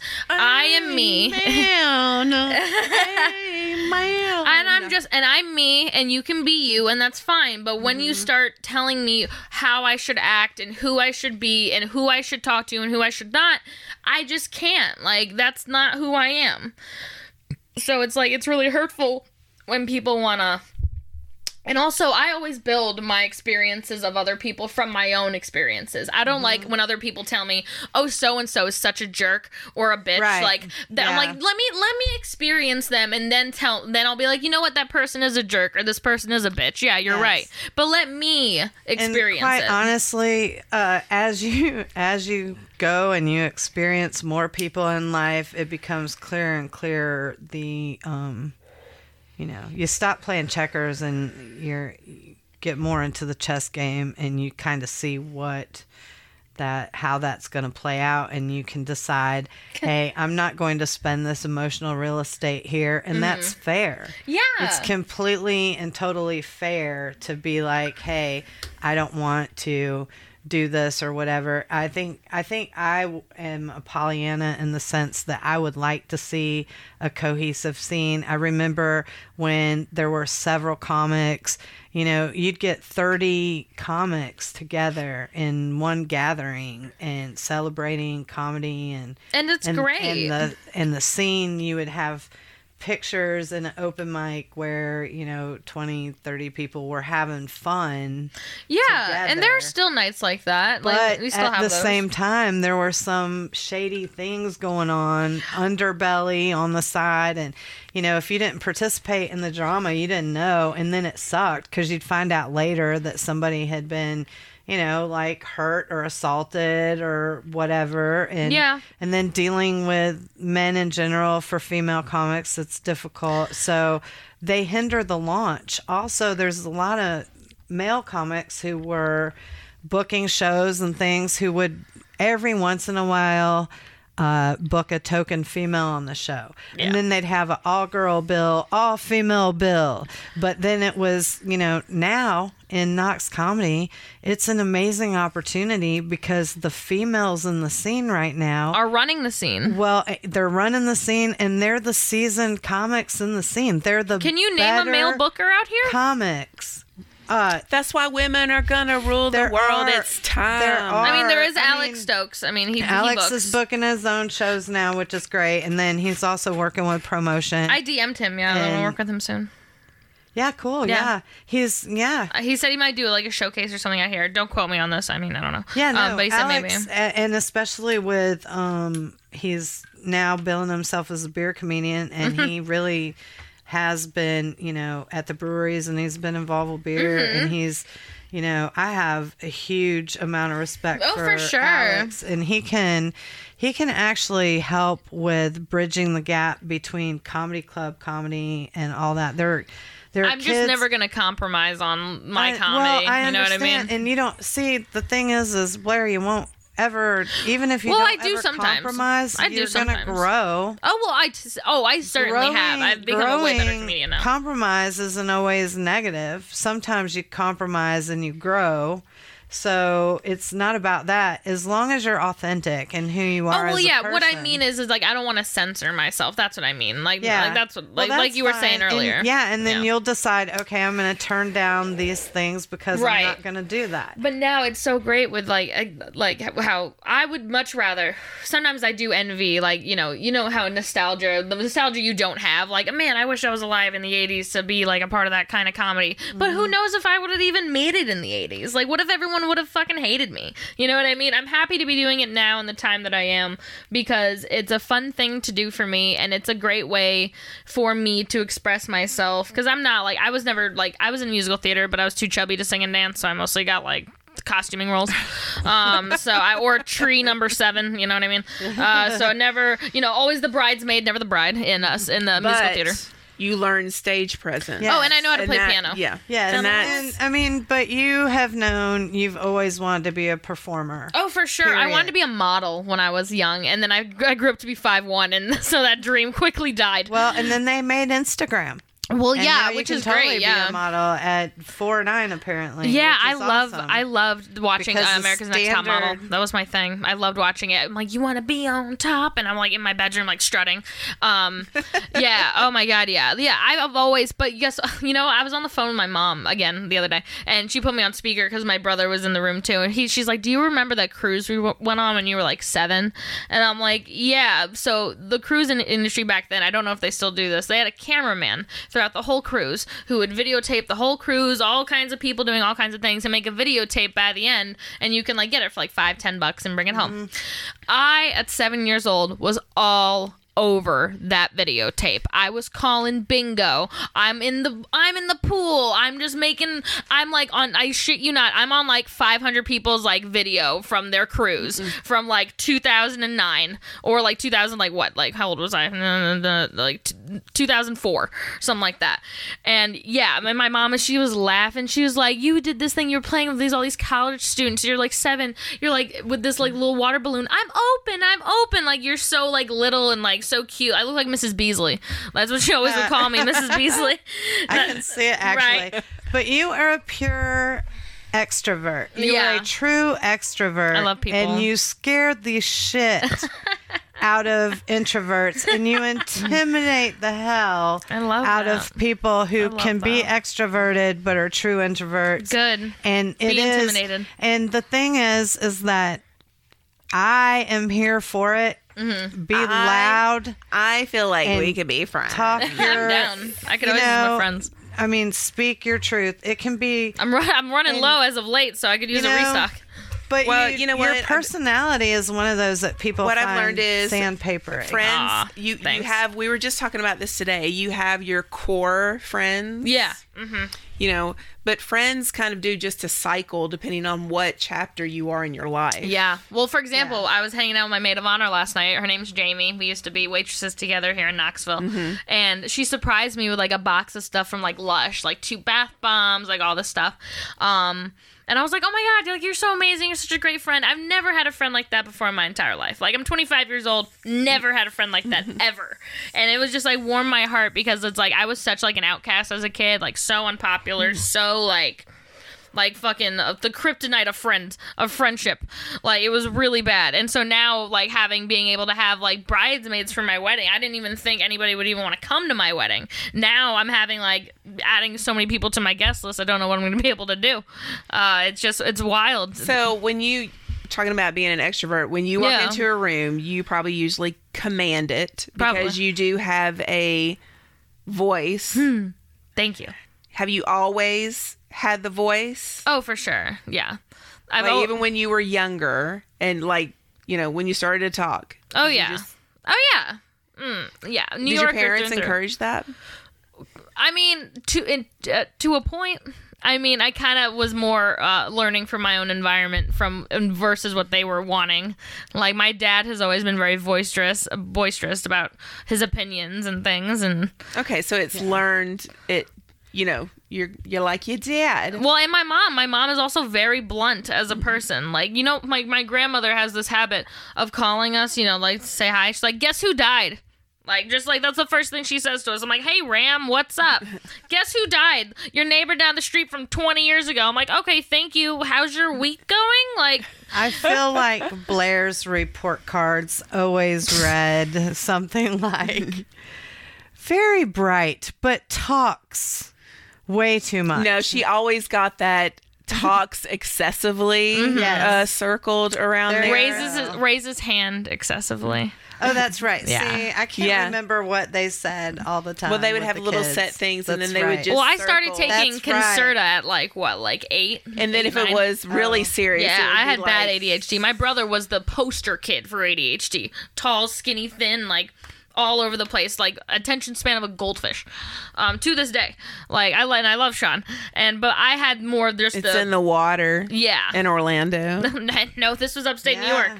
Oh, New well. Yeah. York.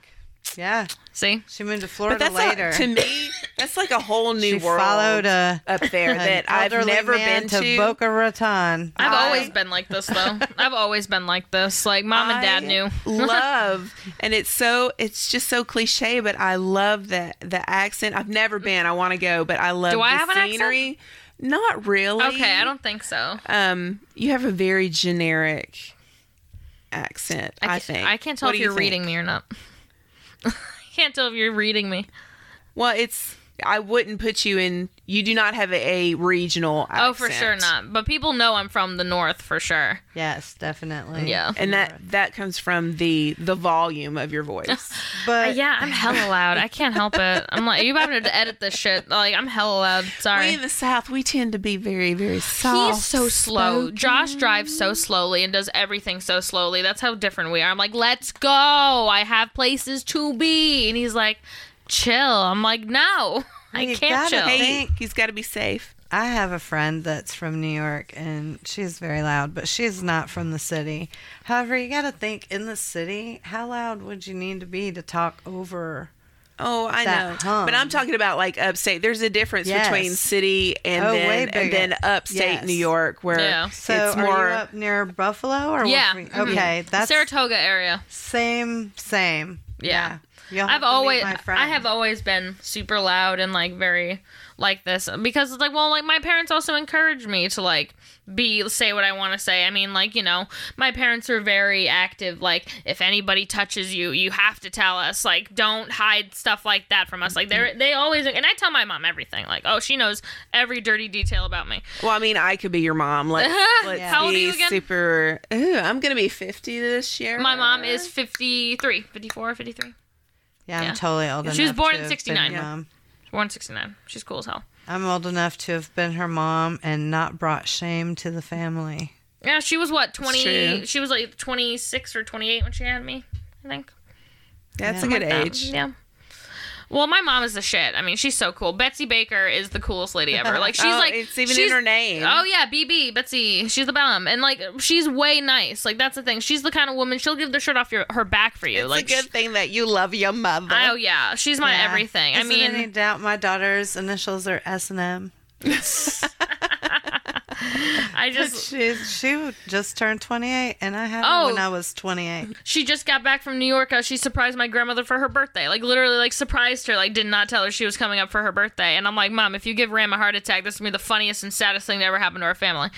Like, you surprised your grandma on her birthday and she died. Oh my God, that'd be hilarious. But luckily, she did not. And she loved the surprise. It was great. And, but, like, that's just the kind of woman Did she your is. family use humor as well? Oh my God, yeah. We're sarcastic as fuck. We're mean. Bakers can argue. The Bakers, we can be nasty. Like, we argue very hard. I think that's a sign of a really tight-knit, close family because Well, yeah, because our extended family sucks. We have the worst extended family. My dad's the oldest of 7. By the way, all 7 kids named after people in the Bible. Because Grandma Baker used to be in the convent. And then she broke out of the convent and had 7 kids and named them all after people in the Bible. Well, a pair of pence. Yeah, she's the shit. R.I.P. Love you, Grandma. And yeah, so like our extended family we're not close to, except like one of them, and they're great. Like, love that part of our family. They're awesome, but the rest of them are. And so yeah, we are super tight knit like that because it's like we always have been like that. But like we are the best form that we are now. In the past, it's been very, very rough, emotionally rough. Not great. You know how family problems are, but it wasn't like, oh, my dad, like, it's like classic. It's like the classic thing. My dad didn't play catch with me, like he's busy working. I'm like, yeah, now I'm 25. I'm like, oh yeah, you had to do a lot of fucking work because he supporting. When's your birthday? February 1st. just Capricorn, Aquarius. Aquarius. Is that Air sign. February 1st? I'm sorry, I thought you said January 1st. No, February. No, that January 1st. What does that mean? What don't are you know. about to say? That means no, so I'm much. just curious. It really doesn't. Okay. That's the I was about thing. to be like, Does it? ugh. Does it? Or Oh my does it God. not? So I have this group chat with my friends. One of them is my best friend, Corey, and then Victoria. I can say this because they'll probably never listen to this. They're the best. And You we're all in a never group know. chat. Oh no. We have a listen. lot of subscribers. Yeah, they Hey, might. who knows? But there was this one girl in our group chat, and I just did not like this girl. She was one of those girls that like believe crystals heal you and all this other stuff and aura, and I was just like not about it. Well, so now I kind that's of kind of scary. I kind of just roasted her until she just left the group chat. I kind of just bullied her out of our group chat, and my friends were like, "Good job," and I'm like, I did not like her. I'm like, I didn't have like she just kept talking about like quartz, and I'm like, stop, please stop. Yeah, I love that. I'm not saying I don't believe in that. I think they're pretty. but anything's possible. I think everything on the earth has energy for sure. Yeah. So I mean, if you want to, We're all do that, carbon. but correct. So we are fine working our way to be diamonds. Okay, aren't so Okay. we multi-path. we need to wrap up here, but Yes. one thing that I wanted to put out there was we watched this documentary about soil and about how soil and about how important soil is, with all the microbes and how soil pulls the carbon out of the air, and it could potentially fix the climate, which is another big issue that I don't know if China can solve. Oh my gosh. No, but Well, I'm very much the hippie here. I hate seeing what people have done to. well, our is that Mother why Earth. Bill Gates bought up all that farmland? You think because of I the don't know. You think soil? Melinda's gonna get half of it because To they help the getting a soil? divorce? That's crazy. Now what I that's read, nuts. Now that's nuts. I was not expecting that one. Like They're getting a By the way, divorce? totally Yeah. called Kim and Kanye getting divorced. Totally called it. Somebody out there owes me money. I totally called it. Well, yeah. I mean, sure. She, So, have you seen her new Instagram picture? No, I don't So follow her. I don't either, and I had just seen it on TikTok, but she just looks weird. I mean, I don't have another She just word looks for it. weird. Yeah, when you see Well, they're still going to She's- work together on philanthropic. I hate that. word. Philanthropy. I do this. Philanthropic. Thank you. Philanthropic. Thank you. I do that. I know. Gotcha. I'm telling you. Well, I was beat, and I swear I have brain damage, and inhaling dementia dust is another Oh my God. another thing. But so yes, thank you for that lovely word. That they're going to continue working together in these endeavors. But yeah, I mean, I guess maybe her AI, kicking in. This has been really fun, you guys. It has. Thank you for It's listening to me been super rant. I don't fun. know if this was entertaining to anybody. I really hope it was. No, it was. And we'll, Yeah, we're gonna get to all some- of your social medias and Oh, well, I mean, it's mostly just Instagram and Twitter. cool. Blair.Baker on Instagram, and then my I know. name backwards on Twitter. We just so became Rublica friends because of a show or something, and I'm like, we're not even friends on Facebook. Like, 'Cause I don't do whole Facebook. time that she's been here, or whatever, and neither one of us have been like, oh yeah, I'll just ask. I just don't do Facebook. I find it to be super toxic, and like it just brings back really bad memories of like stuff. So I'm not on it. I'm actually planning to revamp it once I get married, so I can like change, like make a new one with my new last name and everything, and kind of start over digitally. Yeah, In a way. I mean, even though you can never, obviously. I mean, by the way, what you that's said never about gonna privacy, but I just wanted to tack onto that my little opinion at 25, my thoughts about that. My privacy was already gone by the time any of this was even a thought. So it's like when as a kid, like I was on the internet since I was like 10. So I was giving away private information left, right, and center. So I mean, like they've been tracking me for like ever. But like, you know what? If you're not that big of a big fish, I mean, they track you casually, but I mean, like, whatever. And It's like I try not to think about it. Well, you know? I understand. The thing, It's like, whatever. What are you going to do? Fight the system? What are you going to do? Here's the thing that Your bothers DNA is already me. out there, girl. And we're going to go ahead and I'm going to do a callback to the front. But what bothers me with how China's government does things, because they have uplifted a lot of the people in China a lot. However, what's really interesting is you should talk to Beth Tompkins I love if you're Beth. ever interested. We went to dinner the other night. Because she lived in China before. Yeah, She knows what it is like over there. Yeah, I so love when her. we talk, she knows I am not crazy or making things up, and this was the quality of life. And then it has been lifted in some aspects, but only for those that get in line. And they have a social credit system. So somebody could slander you and it deletes points from you. It's almost like that wacky Black Mirror episode. It's exactly like that. Yes. Well, I mean, it is. And Maybe as not far as, but it does hinder what you can get to eat. What they have always monitored. First of Yeah. all, what you have to understand, we go, how can they do that?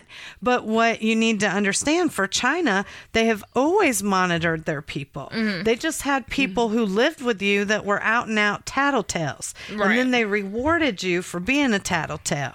And now that's what we have started doing. This is the issue with cancel culture or anything. Not that people shouldn't be outed for bad behavior or for things like this, but now it becomes high school popularity and it becomes telephone via whatever, and it can be, I just think this about you, and therefore because I'm more likable than you shouldn't like this person, and therefore Isn't fame we should based on stop doing popularity this. regardless? I mean, sure. I mean, it is definitely. it Do you is. need to be popular But to some be of an it is actor? skill. Do you need, like, that's Do you the not thing. think you need to be Gosh. skilled? I just realized that I was Bear Baker when I was younger, because I have been saying all of this my entire life, even if it's just to myself. Exactly. But you know what I mean? Like, do you, I mean, okay. Cancel culture, I feel like it's awesome that people are finally being held accountable for their Yes. shitty I behavior. agree with that I as love well. that. People but, should be. But it comes down to a point, though. It's so like, where's the line, though? That's what we're my saying. thing is, Where's the line? I think the line comes when you are impacting people's lives, not even just by what you're saying, but like people claim that. I'm sorry. For example, if you're committing sexual assault, obviously you need to be canceled. I don't want you on my screen if you're like raping people left, right, and center. But if you say a bad joke on Twitter, I don't think you should be canceled. It's a Twitter joke. We've all made a really bad Twitter joke. We all have. But then again, though, it comes down to a pattern of behavior. I think if you have shown a pattern of shitty behavior and like constantly apologizing and doing shitty things, then yeah, you should be canceled because clearly you can't jive with the whole thing Isn't that's that going what on right the now. unfollow button is for? Yeah. For It's like people that like how- that. Doesn't that tend to be a self-weeding garden? Like the more people have, isn't that the whole point? Like, is that as freedom of speech, you also have responsibility of that speech. So if you're walking the room, you know, it's one thing if all the comics go outside when your set's on. Right. It's another thing when the audience members are leaving when you're on. Prime example You know, for you. Prime so- example of failed cancel culture that should have been successful. Chris Brown. Very failed concept of cancel culture because if you, not even just the Rihanna incident, if you look at his behavior in the last 5 years, Yes. he's a fucking asshole. Fuck that guy. Like on the way here, my fiance had a song on and Chris Brown came on and I looked at him, I'm like, I fucking hate Chris Brown. I'm like, can you change it? He's like, I like the song. And I'm like, I don't give a fuck if you like the song. Change it. I don't want him getting fucking money from me so listening to his shit. Like, I hate that. And I really hate the fact that people are just like looking past it just for the music. Like, it's not even profound great music. So Gail, Yes.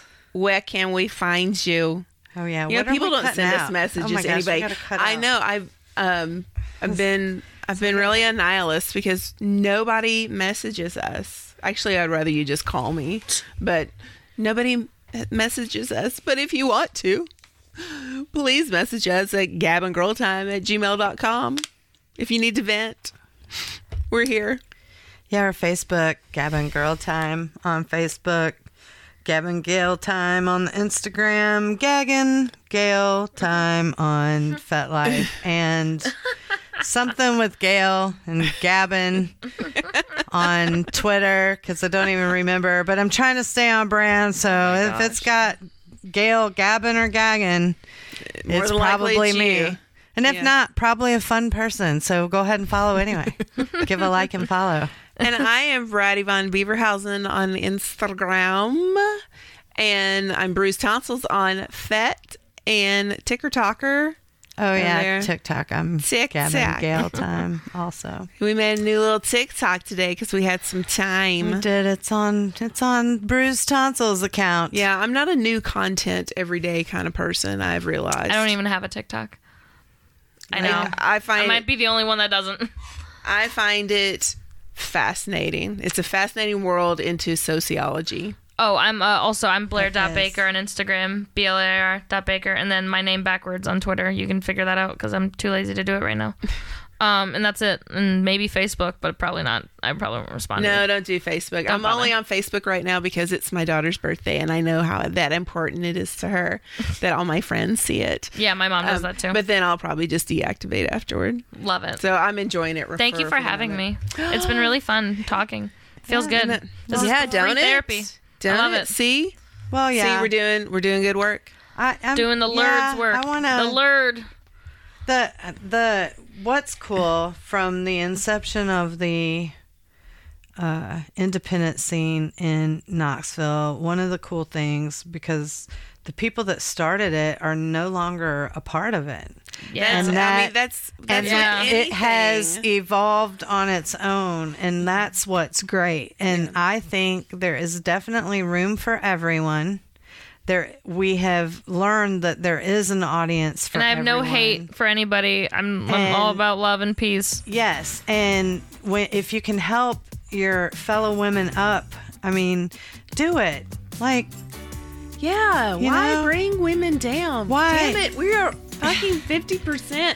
Most you guys- got to smash the fucking patriarchy. That's what we need to be focused on. the up- reason men get as far as they do is because they will smash each other in the face and be best friends. the next day. They got it out, and now they just go on to whatever. The best way to do that, though, is to lift up your fellow woman, Yes. because within numbers there is strength. And if you realize that you've inadvertently hurt somebody, I mean, really, just apologize, man. It's it. You Some gonna sing people with see us it as as you weakness. put a big old thing of but, s'more you in your know- mouth? Sure, let's do it. Yeah, Yeah. sing with us Yes. So it's the same as the outro, as the intro, as the intro. the outro. We smoked a lot of pot, so I'm trying to remember. Trying to remember that for back. Hey, we Y'all can't do bunch of this without you, I smoke CBD. because she's not a criminal. I am. We thank you so much for listening to Gavin Girl Time. Gavin Girl Time. Gavin Girl Time.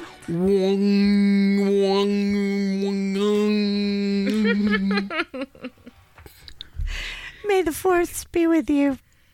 And also with you.